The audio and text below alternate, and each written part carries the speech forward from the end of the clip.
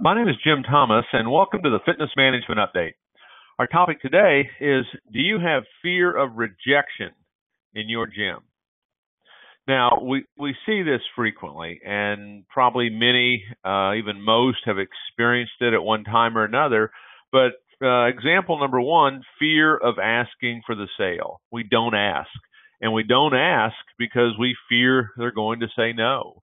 Of course, we're talking in this case about the membership sale. Could be the same thing for asking for the personal training sale or whatever sale you're trying to make, an upgrade or an add-on or any additional thing you're selling. We don't ask because we're afraid we're going to be rejected. We see it happen on the phones. People not wanting to work the phones and having difficulties, asking for the appointment, that fear of rejection.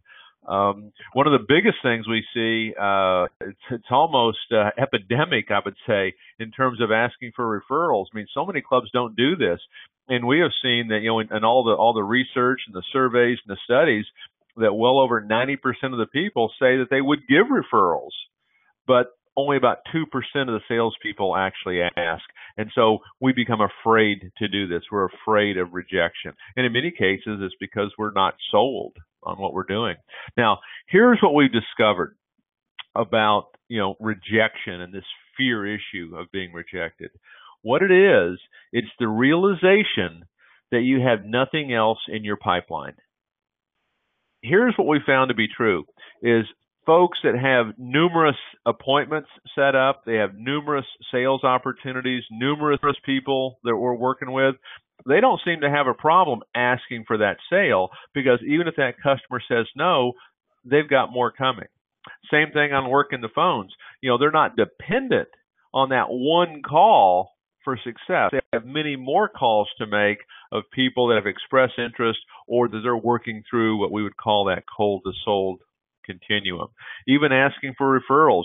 We have so many leads, I'm not dependent just on you, giving me leads for me to be successful.